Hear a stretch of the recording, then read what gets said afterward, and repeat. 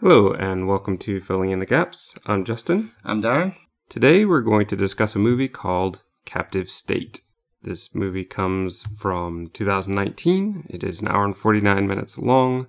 The director is Rupert Wyatt. You might know him from a couple of other movies, which was like The Gambler, which has Mark Wahlberg in it, but I've not seen it. I've not seen that. The Escapist, which I've not seen, but a movie that I'm sure we've both seen is Rise of the Planet of the Apes. This movie has, I want to say, fairly low ratings. Like IMDb, it's 6.0, which is kind of the borderline between where I think decent movies and not decent movies is.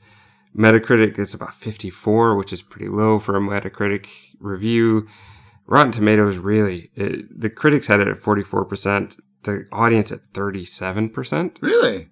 I'm shocked, because here's the thing. It's not bad. It's not great, but it's not bad. See, and I would totally disagree. I really feel strongly about this movie, and I feel that it is undervalued. I think that it is very well put together. I think that typically the way my mind works, I am typically a type of person that will be more likely to take down a movie that too many people love than champion a movie that is undervalued. But I think that this is one that I would actually champion. I think that I don't know what it is that has put off so many people. Perhaps in talking about it with you today, maybe that will shed some light on it. I do have some suspicions as to why people might not like it, but ultimately, I think this is a very well put together movie, and I have seen it 3 times now, and I have loved it more each time, because what I would say is this is a movie that, one, is very dense. It uses practically every second. I think there's only one tiny little clip that I, in the third time, thought, oh, actually, you could probably remove that. Most everything else is so vital, and you have to keep watching, and it doesn't dumb things down for you. It gives you all the pieces. So it's not that kind of movie. It's not the kind of movie where you and I are filling in all the pieces. I think the pieces are there. And that's actually what I love most about this movie. It has so many pieces that all work together and come together to make a very solid story that just works for me. Yeah, it's a giant jigsaw, basically. That's what I thought by the end of it. I've watched it twice now, and yeah, even as I was watching it the first time, it's like a giant jigsaw puzzle where everyone is a piece, and then they just all come together. It's quite interesting how it's done. But yeah, I mean, I enjoyed it. I liked it. But we'll get into why it didn't really blow me away. Fair enough. I would recommend it. I think you would recommend it. Yeah, it's good. I mean, I saw this for the first time on an airplane, and I still loved it. You know, like that normally kind of diminishes most movies, but I really love this. And like I said, I've watched it 3 times. I will probably watch it again.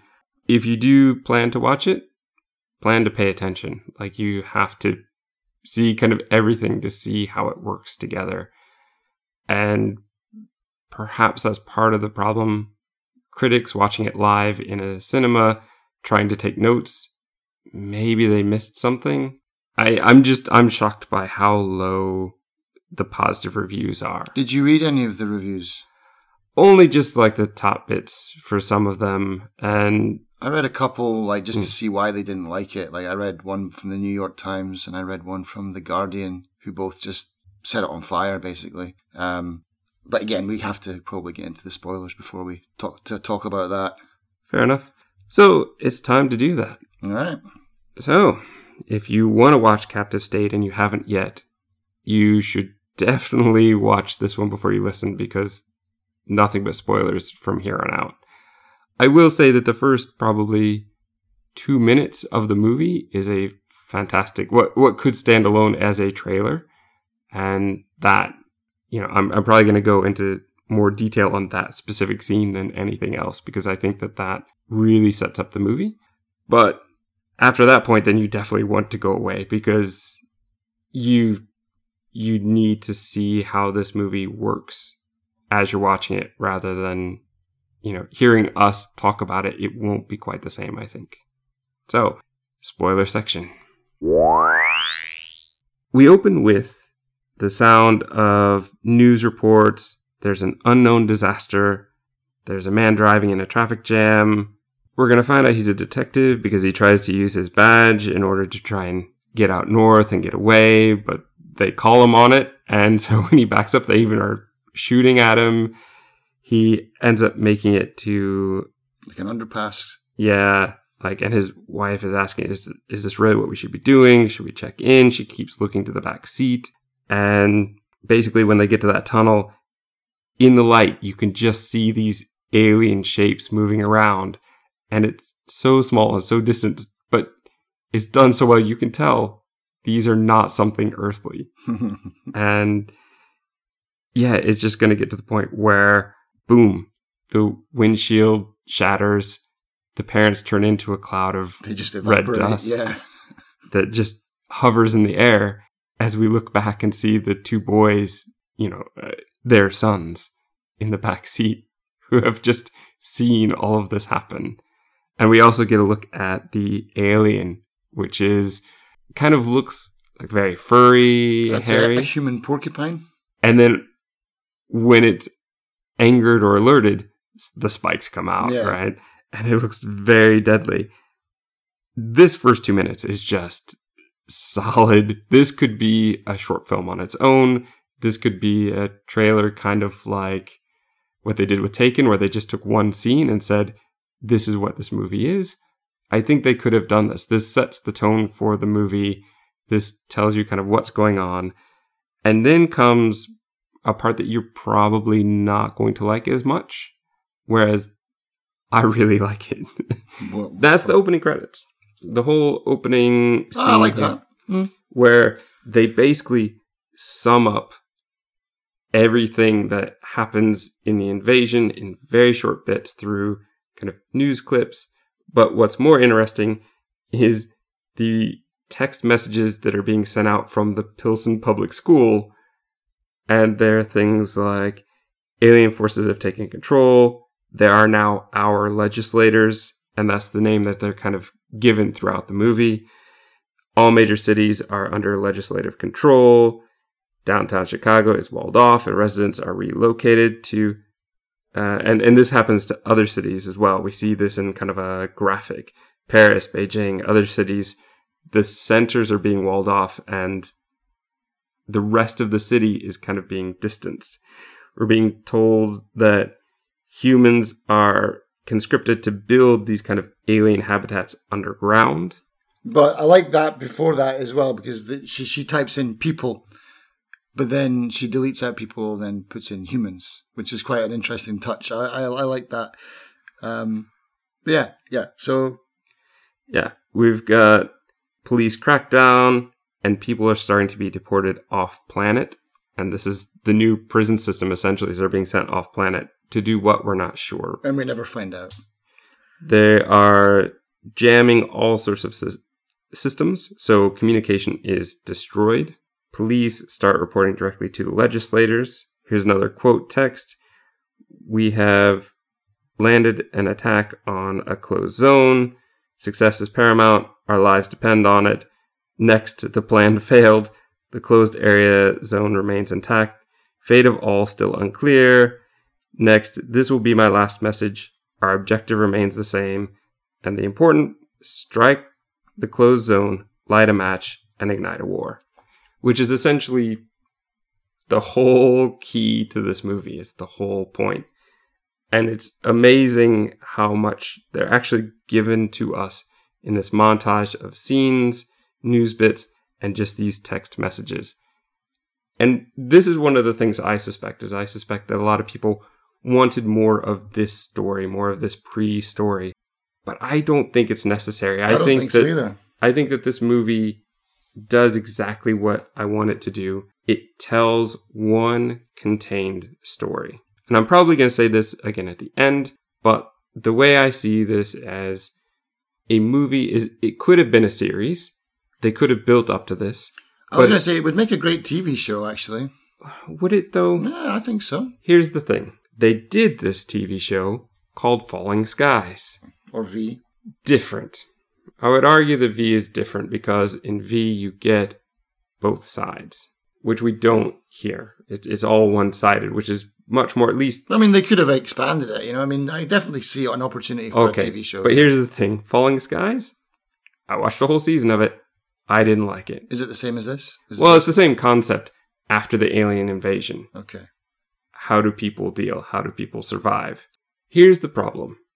I think that with a lot of those kind of series, much like things that we've discussed before, at least tangentially, and certainly in person, off air before, The Walking Dead, you've got things like Battlestar Galactica, you have a bunch of other things where you can make it a whole series, but what you're going to do is you're going to have a lot of filler episodes.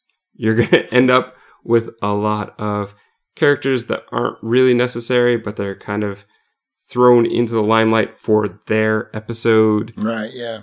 You get a lot of backstory that you probably don't really want or need.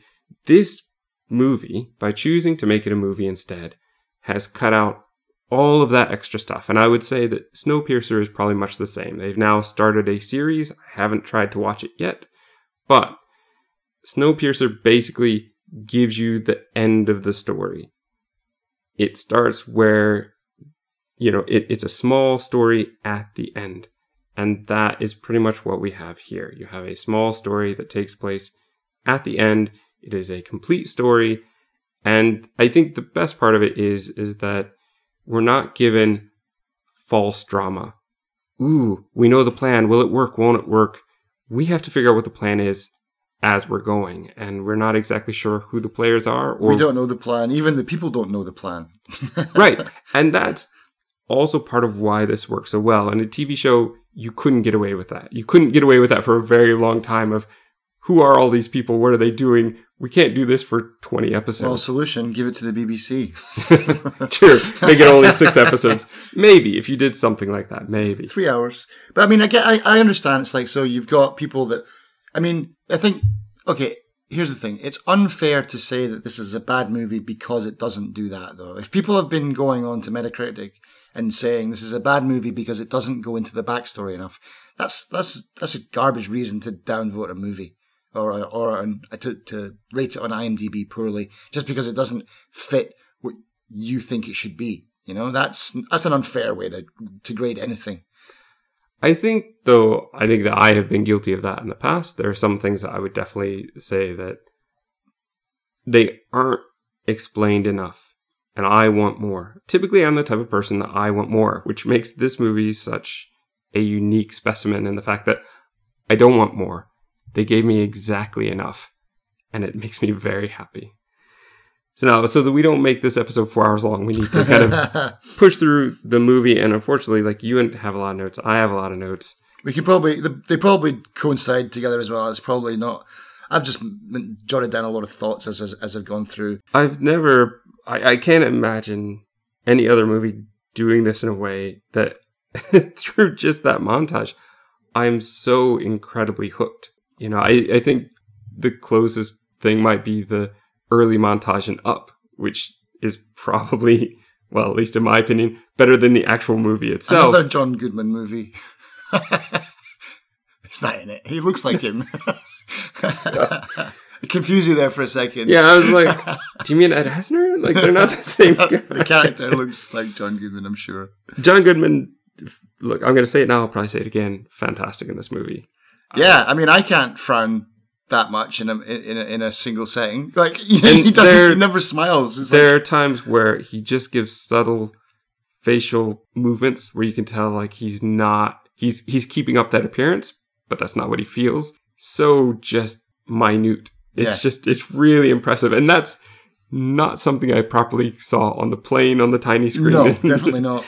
But on the actual TV screen monitor I was watching on, much, much better. So let's talk about the movie properly opening now. Chicago, 9 years after the first contact. We see John Goodman, who is William Mulligan. He is commander of the Specials. We will see them later wearing ski masks as they relocate people. He's basically in a surveillance room. He is watching events that he shouldn't be able to watch.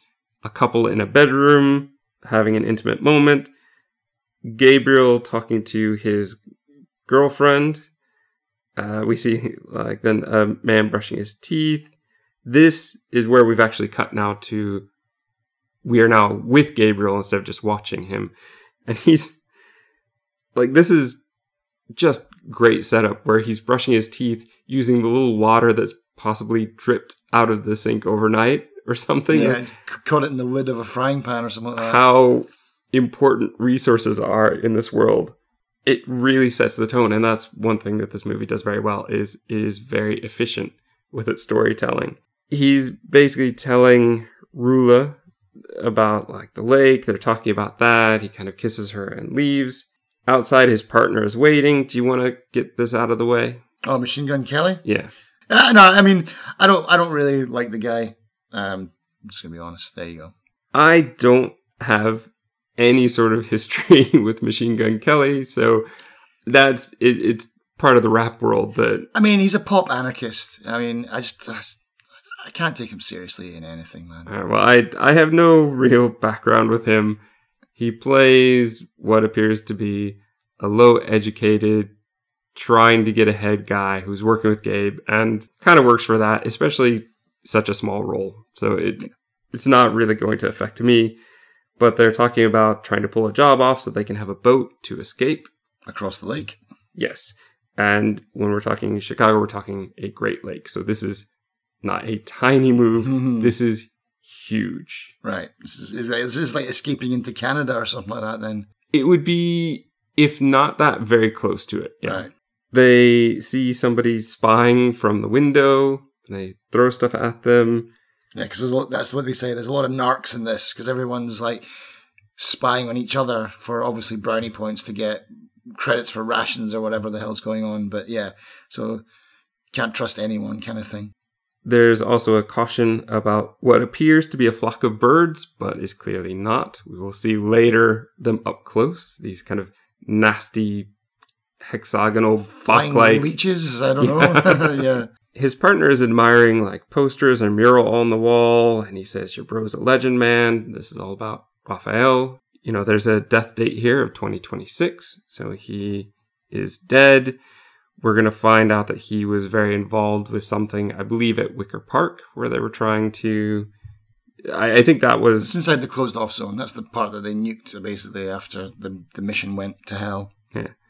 From the rooftops... They look out, we see steam escaping all over the place, and a weird kind of black structure, which I think they refer to as an anthill, which I think is one of their ships. I would think so, yeah. It's a little hard to tell from this point, but we're going to see their ships in great detail later. Yep. The partner threatens to invade one day like Raphael did, which is a real empty threat.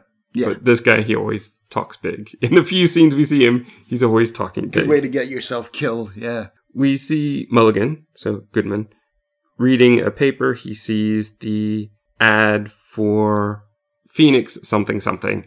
It's in the classifieds.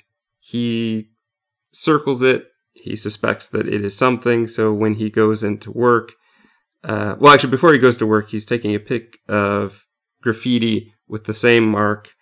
And he basically follows a woman into an apartment building, which is a brothel. Yeah. As he's leaving, we see Commissioner Eugene Igo leaving. We don't really know who he is at this point.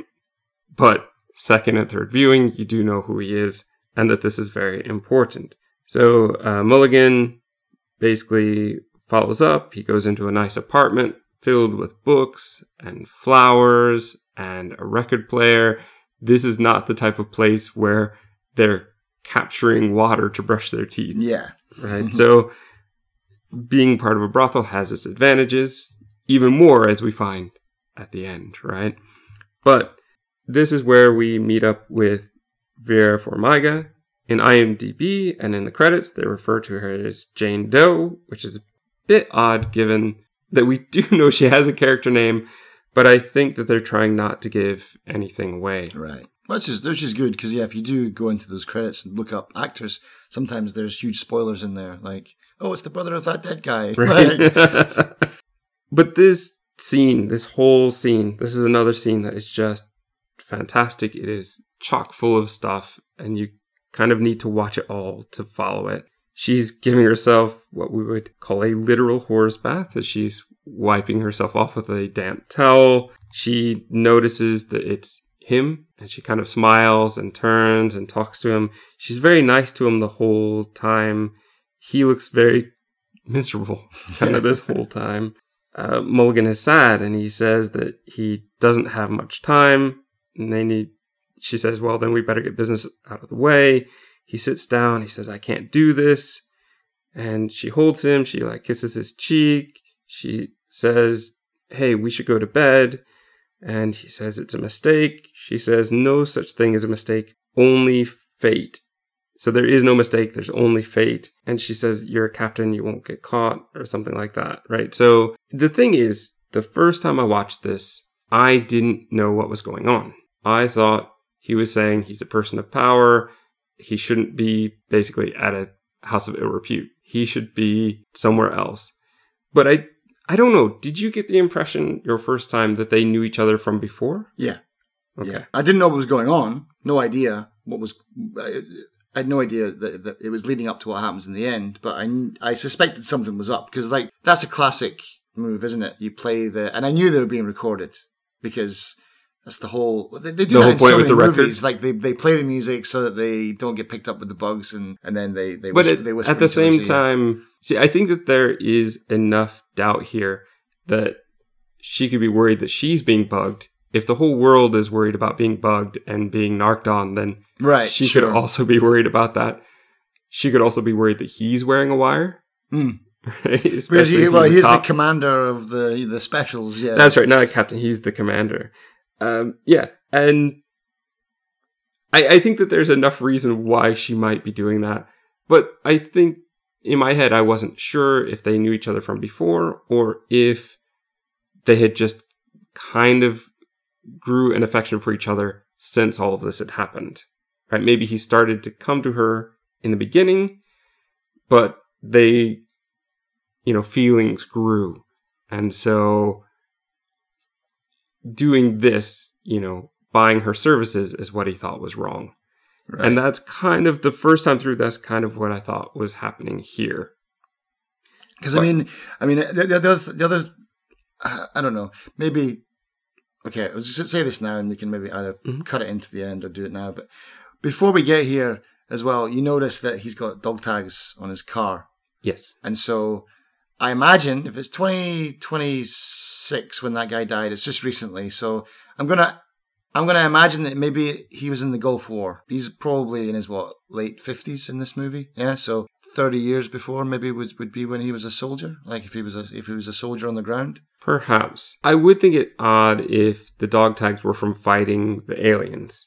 Oh no, I mean, but the whole point of me saying that is that because of what happens at the end of the movie, he probably saw a lot of that in Iraq or something. Like, yeah, I think we're led to like believe suicide bombing and things. And like we're not given that. Again, No. This movie doesn't over-explain anything. But on a second viewing, that's what I could come up You with. see those dog tags, they're important to him. Yeah. And you know that he's probably seen some stuff, as well as some of the other characters were introduced later. Obviously, are more complicated than we're led to believe when we first see them. But there's a whole bit where she takes this box off of the shelf to give it to him. It's got this unique flower pattern. We're going to see the box later. And he's like, I can't do it. And he's going to leave. And she's saying, beware of Greeks bearing gifts. Look to the Trojan horse picture on the wall. And the whole thing with this scene and the other scene that they get to have together is that he's not sure he has the strength to do what is dependent on him. Mm-hmm. And she encourages him that he can. And what I love about this dynamic is here's a woman who looks like she's really kind of lower class by the standards of this world in this movie, that she is, he's towards the top. He's a commander of this special unit, yeah, police force. And she may or may not be in charge of this brothel, but also just the kind of gender role reversal here of she's the one, really, as we're going to find towards the end, we're in the spoiler section, pretty much she's number one. That's her name. Constantly refer to her as number one. And so it was probably her plan. And she's the one. And what really a sacrifice as well. Like, yeah, she gives a huge sacrifice. She's very strong for him and for all her soldiers because she knows how important this is. Yeah, I mean, that's nuts when you think about it. Like, just selling yourself basically to be able to do the revolution is pretty crazy. This whole thing. And that's the thing. The first time I watched this, I didn't get any of that. I saw it from a totally different way. And the way it can be viewed in both ways, and it still works, is really impressive. Yeah. And again, that's just another reason that I like this movie.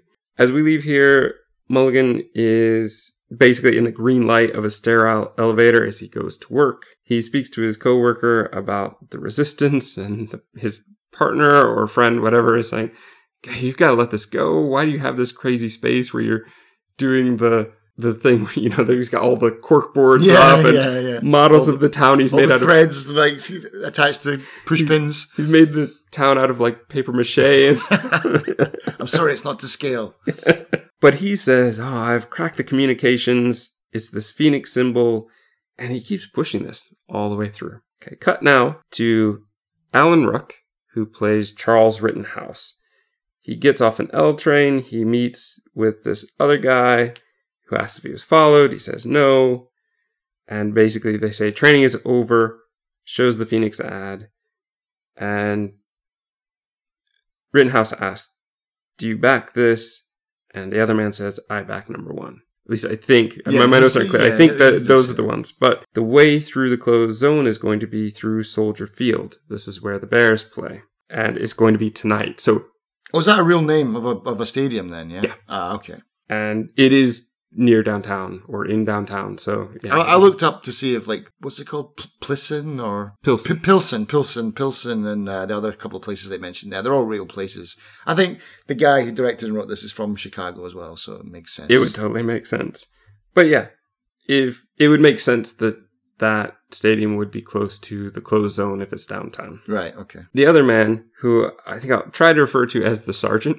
Okay. Yeah. He goes in and he meets a shadowy character with a White Sox hat in a a derelict school bus. And they have a bit of a conversation. We're going to find out later that was Raphael. Mm-hmm. But it's really, even looking again, it's really hard to see here. Yeah. They really put him in shadow. But he did have that hat in the car, right? He was wearing that. He definitely wears it. We see it at the beginning when he's a kid, yeah? That would make sense. I think that's the whole point. Because they keep focusing on that hat a lot of the times. I think it's the hat he had as a kid, yeah. I know that he's wearing it there, and I know that he picks it up off the table later. When he meets up with Gabriel, yeah. And in fact, let's talk about Gabriel. So Gabriel enters a security check. Overhead, we hear his name announced, so we understand that this is the way security works. We also see this kind of pulsing thing under his skin. This will be referred to as a bug. A literal bug? Yeah, an implant. And we don't see it yet, but yeah, a lot of their technology is organic in nature. Again, and then just if we can stop right here, just for 1 second, this game, have you played Half-Life 2 yet? You got to play Half-Life 2 because this movie is Half-Life 2, the movie. It's brilliant. And that's one of the reasons I really like this movie is because it captures that grittiness and real, whole organic weirdness of machines that are made out of flesh kind of things. Go and play Half-Life 2. You'll get a kick out of it. I'm promise you that. Gabriel works at a data reclamation center where they're going through old SIM cards, SD memory cards, everything, and basically putting it all into the cloud. This kind of cloud that apparently the legislators have created. And then after each time, he destroys one. But we see in this somebody who works next to him try to sneak something away. This was a mistake. We will see later. But we need to talk about the lunch break where a woman comes in. She takes out a rolling paper with some information on it. We can't really see what it is. I thought it was a phone number, but it's not a phone number. No, we're going to find out it's an implant number. She rolls a cigarette for him. He takes it, and the cigarette, which is so simple, but is so important. He's going to be carrying this around for a while. And yeah, after work. So that's the thing. Like, that character, I don't think we ever see her again. She's had her moment, and that's it. She had one You had piece one to play. job. Yeah.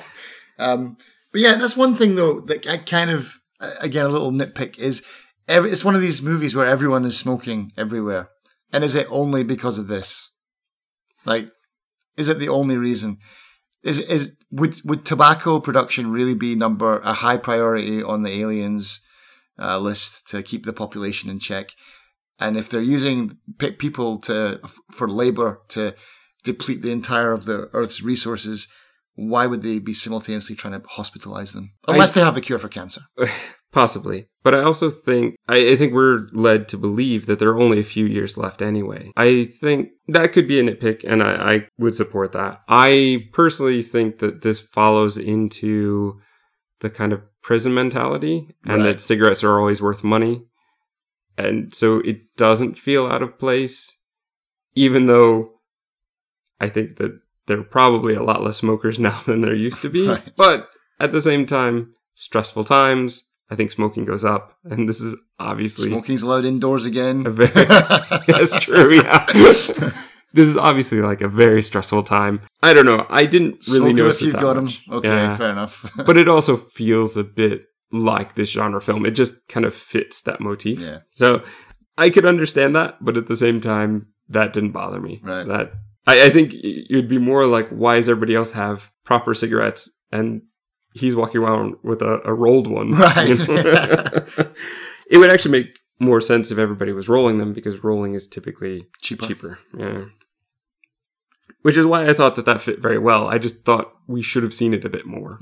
Outside, the drones fly overhead, and Gabriel is nervous, but we find out that it's the woman who took something. She's the one who's going to be taken by the specials, the men in the ski masks. Well, I guess they're not just men.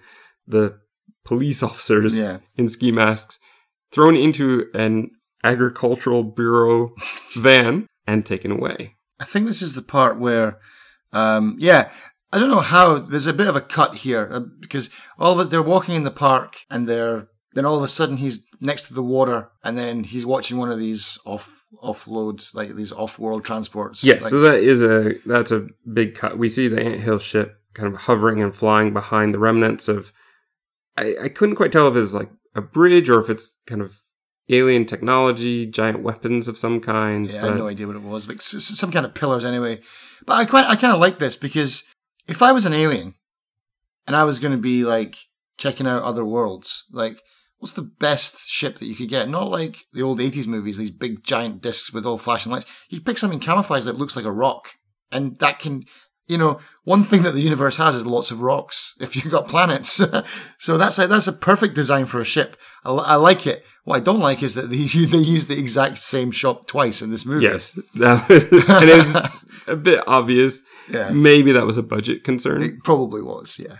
Yeah, so we see that, and this is where Gabriel's going to meet up with his partner. His partner has a gun, like a revolver. Yeah. Like, why do you have that? You think you're big time? They kind of fight about who's putting more of a risk in this. They hear a siren. They both kind of head out, and Gabe gets called into the car by Mulligan, and he gives him a sandwich. Yeah. And Gabriel's like, what? Special Branch has got nothing better to do? But this is where we're given some good background information. We find out that Mulligan was a cop before. Mulligan was Gabriel's father's partner. Yeah. And he feels that there's a kind of loyalty to that's still important to him. You got him the job at the data reclamation place as well. Yeah, and he's like, oh, thanks for that. And he's like, yeah, do you not realize how much worse it could be?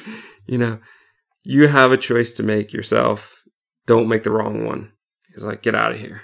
I really like this dynamic. He's always watching over Gabriel and trying to take care of him, but never allows himself to be like a father figure. He doesn't really take him under his wing. He just kind of helps from a distance. So he's Gabriel's angel and not Angel Gabriel. Did you write that down? No, I just thought of that. Okay. Sorry. Right. So Gabriel, now at night, he's knocking on a door and he asks about his money. Man basically puts a collar on him, takes him into a van, and takes him to this just destroyed area. Yeah, and when someone puts a collar on you in a science fiction movie, that means head's going to go boom. That's what you would think, right? But not in this case, yeah. No. And I like that, because that surprised me. That was a good, what is it? Subverting my expectations. Because, especially the way it glows, it looks like it's explosive. And even in my notes here, watching it the second time, they put a locked collar on him, but it's not a locked collar. No, because he takes it off. Yeah. So, yeah, totally fooled me. It looks like it's dangerous, but this is all to get him to meet up with Raphael. Yeah, because it masks the bug that's in his neck. Right. It takes him off the grid. And they have a touching scene. Yeah, he sees the White Sox hat and hears the voice and is very excited. But the whole argument here, it's a fantastic scene, back and forth. Gabriel wants them to leave together. I've got this plan. I've got this boat. We met up at just the right time. And Rafe's like, we can't now. This is what's important, like holding the cigarette. This is what I need. This is the more important thing. And boy, they both want to take care of each other, but they both have different ideas of how it's meant to be. And they end up having to part not on the best of terms. Raphael's going to take the info, hide it into, they're basically using carrier pigeons again, or something like it. Yeah. And he sends that off. We see Mulligan in a van. This is where we actually get to see what kind of the drones are seeing, this green screen that's doing facial recognition in milliseconds. Yeah. It's scary how quick it's doing that. And then he finds Gabe's, so then we're following Gabe, and Gabe is talking to Rula and saying, it's time to get out, we've got to get out, and she's very against it. Yeah, I love that relationship. He's like, all right, see ya. That's her at the movie now. Almost. We do see her one more time. Yeah. But it feels very weird. It feels awkward, but that's really done on purpose. Yeah. And as we'll see her later, that she was either working for Mulligan or she was a narc for Mulligan. But either way, she was keeping a lot from Gabriel. And I think that's very, like, that's not me filling in the gaps, right? Like, that's basically given to us. Yeah. Yeah. So Gabe leaves. Mulligan gets out of the van. Gabe sees him, so he runs. Mulligan chases him down in a car, and Gabe kind of gets trapped in this shelter in what looks like an abandoned subway. I think it's a subway, but it's a weird entrance to the subway. It looks like a dumpster that he gets into from the side. It's like corrugated iron and... What I thought it was more a ticket information desk that would have been surrounded by bulletproof glass. And so, yeah, that's where we really get to see the drones. He sees the drones and hides, and just they swarm. They completely code it at one point until time has passed later and they give up, I guess. But yeah, this is where you get to see the weird organic leech stuff thing at the bottom. But yeah, Gabriel disappears for a long time now in this movie. A lot of time passes where we just don't see him again. Right. And because I guess he's done his part. That's the whole point, is that he's not really... He is a main character, but he's done his bit. Yeah. And what he needs to do comes later. So we don't need him yet. So yeah, he's been kind of locked away as a way for us to have a reason not to see him for a while, I suppose. But because he puts on the collar, Mulligan loses his signal. And I guess he's doing that so that the leeches also can't find him. I'm assuming so, but it seems to take a while for them to ignore him. I don't know, man. If I was like in a tunnel surrounded by those things, even if they left after 10 minutes, I'd probably still wait there for like a few hours before I tested it again. That is true. I'm not going to argue that too much. Mulligan goes back to work. He puts a proof of life post on Rafe's picture. He's saying, oh no, I know that he exists now. So yeah, so he's totally changed that. Sergeant gets the info from the pigeon. And he goes down to a secret area. There's the man in the wheelchair it looks like he's using dial-up to do some... Yeah, he's using AOL or something like that from back in the day. And he's getting info on a specific person. We're going to find out this is Robert Watts, the deputy mayor. A coin is flipped to this kid, who we're going to see a lot. Yep. This phone kid is really important. I mean, this is where the movie just turns into Mousetrap the game, though. It's just like...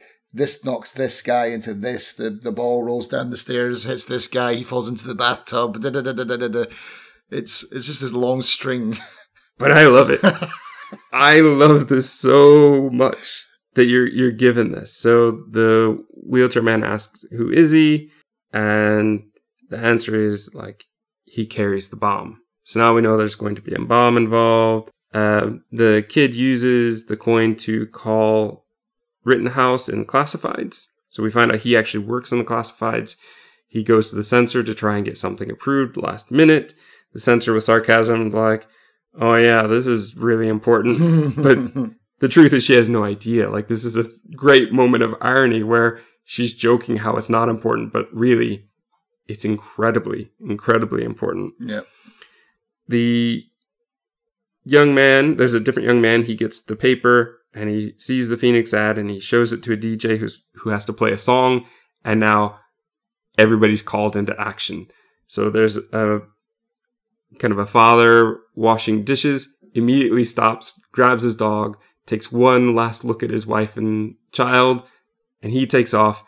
The barking dog alerts the mechanic. She fixes up a car quick, takes off. And they're going to all end up in a kind of abandoned room where they're going to have the bugs removed. Yeah, this is a good This is where we see that they're alive, right? I had a problem though, just a little bit before that. So when the girl she basically puts like a car's missing one piece basically, and she puts it in and that's it, it's ready to go. The guy who took Gabriel to see his brother works in that auto shop and is watching. It's like, surely a few steps could have been missed. Like, if he's already there. Like, I mean, I guess the whole point of the movie was that everyone was supposed to not know what each other was doing, or they only had contact with one or two people. Because even Raphael at one point says, "We don't talk to each other, we don't know, and it's better that way." Right. But this guy, he's almost like the daddy of the whole thing, and he like knows a lot of people. Surely he could have just gone and they could have just skipped a few steps. Like, I think the mousetrap thing was a bit much for me, because the longer you have a chain, the more likely it is to get messed up. Yes, but we don't know what contingencies might have been because it doesn't fail. Yeah, so they win the lottery then, basically. Yeah. Well, I prefer to think of it as really good planning put in action as it was practiced to do and as it was expected to do. Yeah, it could have gone wrong. That's the way with pretty much any sort of plan. I mean, they wouldn't have even had time to practice. It's not like they could have practiced it. You know, it's like this is the first time that this is happening. I don't know. It's a bit of a stretch for me, but anyway. Hang on. So yeah, just that. Yeah, like the more people means more things can go wrong. And if this one guy, if it was all dependent on this one guy hearing that song and going out and then leaving a dog, that dog might have been dead. That my dog had been run over. It's like, does that just destroy the whole plan? But I don't think that that's the case. We lose somebody in the bug removal process, and yet the plan continues on. Yeah, no. So I think that we didn't need all 5 or 6 people. So if we didn't get her, we still have 2 other drivers. Fair enough. They get those removed. The sergeant, we know he's a sergeant because he meets up with the guy outside of the morgue. Who salutes him. Yes, it's a sergeant, right. But which basically makes us believe that they had served together. But he explains these implants are from people who died, like today or yesterday. I've been holding them back, but I have to record them tomorrow. Yep, 7 a.m.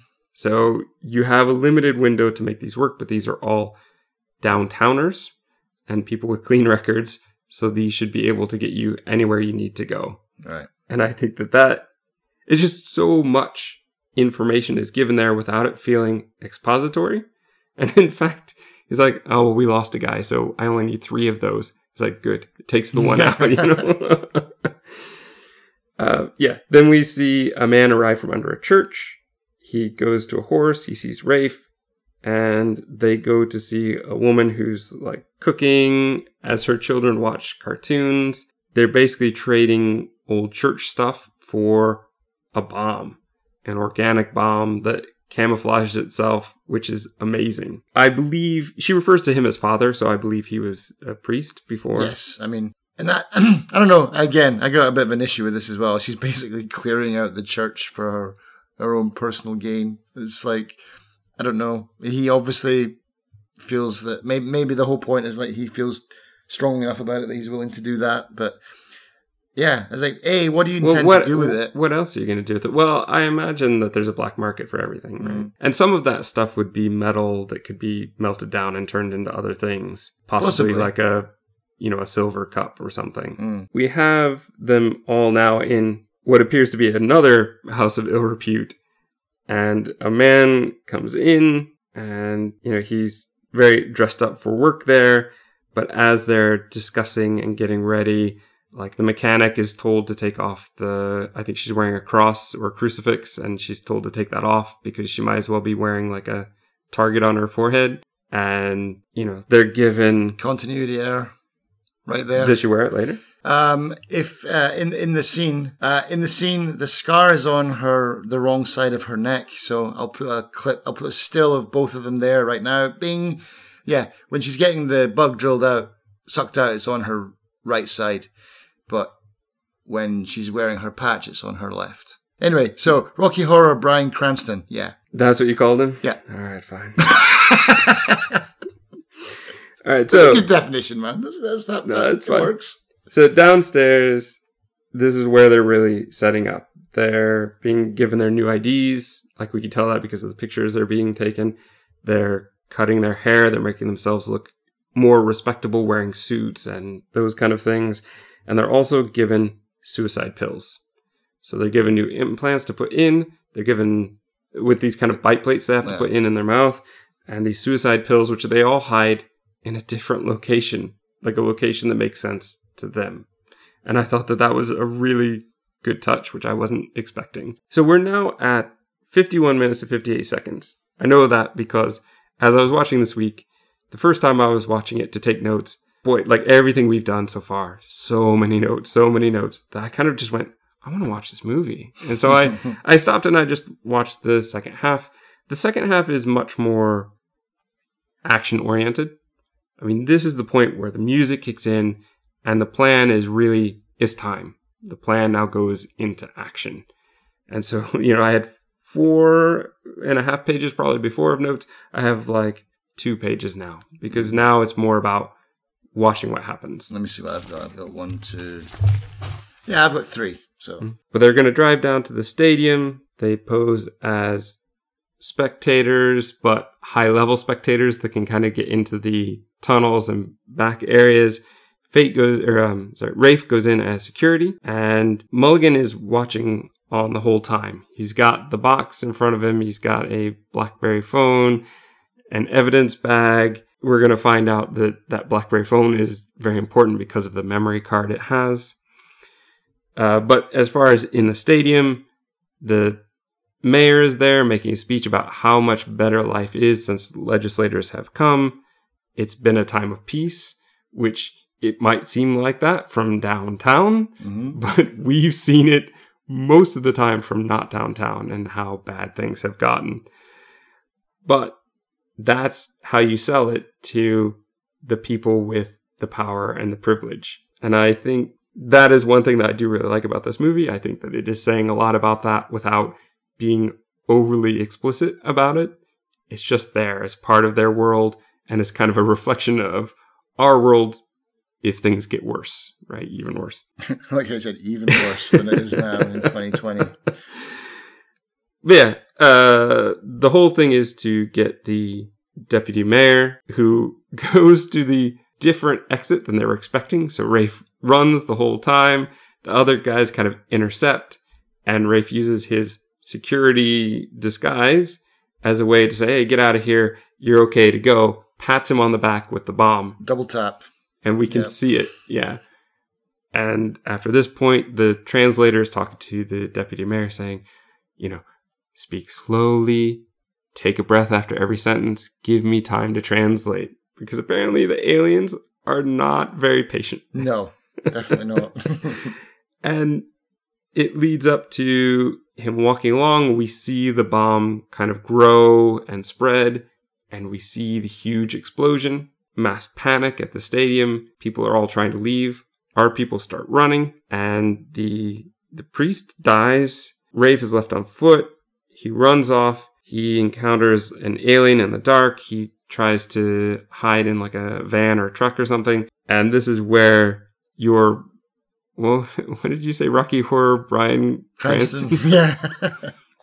Basically will come in and show that he really knows what he's doing. Yeah. Like he uses the fire extinguisher to confuse it, then like bashes it with the canister itself.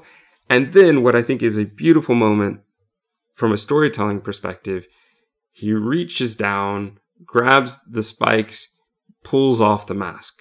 Yeah. Because until now, we didn't know what these creatures truly looked like.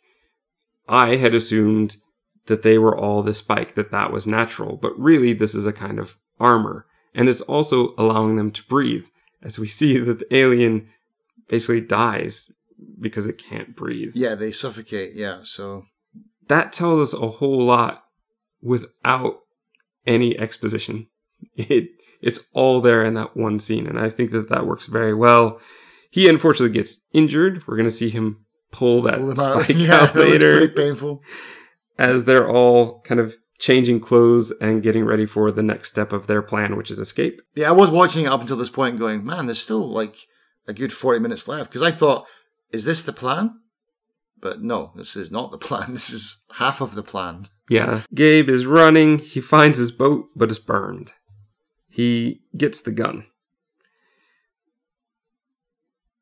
We see then would come the scene where they're all kind of changing clothes. But then we see the commissioner, who is speaking to reporters as Mulligan waits. Alien ships are flying in. Mulligan has a conversation with him, very, very quick. Mulligan is saying, we need to stop the resistance. I know that... He doesn't say Rafe is alive. He's like, there's somebody I've been following for years. I've got him. I know. And the commissioner's like, just stay quiet. Look, if you make too much noise, I can't get you on the lifeboat that I'm getting on. Right. If there's any way to escape. If it even exists. Yeah. And he is basically saying, this world is doomed. The commissioner knows this world is doomed, which is kind of something that Rafe had mentioned before as well, that the aliens, the legislators, are basically stripping the planet bare, and then they're going to leave us behind. And so the commissioner's just desperately trying to save himself. Yeah. And saying the same thing. So he gets sprayed down. He's like, oh, they don't like the smell of us. You wouldn't believe it, Yeah. But again, beautiful, quick, just dialogue that says everything it needs to and really nothing extra. It gives you an idea of what kind of person the commissioner is and who Mulligan has been kind of answering to all this time. Mulligan then goes back to Jane Doe's, the number one, and he's like, I can't protect you anymore. She says, I know, I have faith in you. And he's like, why? Let's go away together. We can still escape. She's like, it's not our story, which I think is a really beautiful line that she says there. And they dance as we see kind of ships landing. And as we know from what the commissioner said earlier, hunters are on those ships, which makes it sound like hunters sound bad, right? Yeah. So we see the father who'd been washing dishes before, who took the dog. Basically, he's waiting on a subway train. He stupidly calls his wife. The specials are already there. And we pretty much know, because of how they go straight to the buses, that he gave up some information. Again, we aren't told that. We aren't shown that. But it's there. The gaps, they aren't there, but you have to really pay attention. At the bus station, it's nearly time. The mechanic, she cuts ahead of line because there's some little boy who couldn't get through the door. So she uses that to get onto her bus on time. There's a whole great action scene here with the hunters. Like, basically, the bus is just escaping. they're on their way out. Rocky Horror Bryan Cranston is on his way. He sighs relief, and then the power for everything just cuts. Yeah. And honestly, here's a weird thing. So the fabric on the bus looks like a fabric. I'm pretty sure it's identical to Bluebird buses in the UK. So I was like, oh, did they film some of this in the UK? So I spent an hour searching for this because this is the kind of dumb things that I do. Bluebird is not just in the UK. They make probably most of the school buses in the US. Exactly. And so I learned a lot about buses and bus fabrics, I'll tell you that. But I realized that I just wasted an hour of my time. So there you go. Stay tuned for our next podcast. We start Bluebird buses. On Bluebird buses and versatile range of pigskin that they have. But yeah, this is just a really well put together scene. The mechanic panics and she's going to run. Rafe tries to save her, but he can't. She ends up getting shot. He takes the hunter out, temporarily. He runs out. He's about to take a suicide pill, and Mulligan shoots him. But not shoots to kill, really shoots to save him. Because I think he knows that there's a suicide pill. Yeah, but I mean, I don't know why and how he managed to shoot a tiny pill out of his hand. But I think he shot his hand. Oh, right, okay. It didn't look like that. It wasn't this kind of like because there's no Wild blood. West thing. There's no blood. It's like ping. I don't know. I'm pretty sure that's what's implied anyway. Right. That would be my suspicion. But then we cut to Mulligan. Well, they're kind of taking over that building, right? So there was the whole scene with the kid who is getting the coin to make the phone calls, who wakes up everybody, who they start just throwing all the contraband out the windows. It's a great, quick scene. Mulligan is there. Your favorite guy starts a fight, and Gabe tries to protect him with the revolver that he grabbed back from when he saw his boat burning. Yeah. And Mulligan confronts him. So, what are you going to do? You're going to shoot him? Go ahead. Shoot him. And then basically knocks the gun out of his hand and takes him in. So he's interrogating Gabriel, basically says, you work for me now, and shows Rafe tied up. And this is, again, another good scene where Rafe's like, why didn't you get away? Not knowing that Gabe wanted to. He couldn't get away. And Gabe's like, why do you always have to play the hero? Like, it's the same fight. It's the same fight again in a very intense, very short thing. Mulligan offers to keep Rafe alive if Gabriel does what he asks. And this is the one tiny little scene that I think that I could cut, because they basically say the exact same thing through surveillance footage and saying, if you do what I say, Rafe will live. We didn't really need to hear it twice. I think that we could have gathered exactly why Gabriel did it based on what Mulligan had said before. But it's like 2 seconds. So it's nothing worth fighting over. But that's what I mean. Like, for me personally, I feel this movie is very, very tight. And that's about the only thing that I felt that was superfluous in the whole thing. So we see Gabe given a Phoenix ad that he's supposed to show. So he goes to the sergeant, who takes him to Rittenhouse, who recognizes Gabe and says, oh, he was a student of mine. And this is where the first time I watched it, all of a sudden things were starting to click. Wait, there's more to this than I realized. It was fine that Mulligan knew him, but if more than one person seems to know who Gabriel is, and just by sight, then there's something more going on here. And I like that. I like that we were kind of hinted at it at this point, that there's something more. They basically take Gabe to number one. She's got a gun. She also turns and says, hi, Gabriel. So she knows who he is. She knows him. But she's got a gun that's not loaded, but they storm in, they kill her. Mulligan has to go in and kind of pretend that he's totally fine, that he didn't know her. He does cover her up, but that's the most he does. And then they notice the picture. He says, well, it is the only art on the wall. They take it off. There's a bug, right? Yeah. Which they pull out and they find. And he says, oh, they've got their own stuff. So this is, again, for me, another beautiful scene where Mulligan testifies. And you know that they're the higher-ups that are on the other side. In between are all the translators. And you can hear the kind of clicking language of the legislators as it's coming in. He's explaining everything. And in this, we get a beautiful graphic that explains the organizational chart of everybody we've had. We get to see all of the, their names for the first time ever, Right. but their position. But as he's doing this, we get a montage of basically how they all kill themselves because their mission is over and they need to take themselves out, I guess, before they are taken as prisoner or could be used against other people. Yeah, divulge their plans, stuff like that, yeah. And during that, there's a presentation of the audio that's coming from her apartment and everybody giving away secrets, and the commissioner starts sweating and he tries to get away. And one of the things I love most is basically Mulligan gets his job. He gets the commissioner position by way of departing. They basically say, as acting commissioner, you're expected to da-da-da-da-da. These are your jobs. And that's it, right? It's not like, congratulations, you have a new job. It's just like, you are now the commissioner. And that's all it took.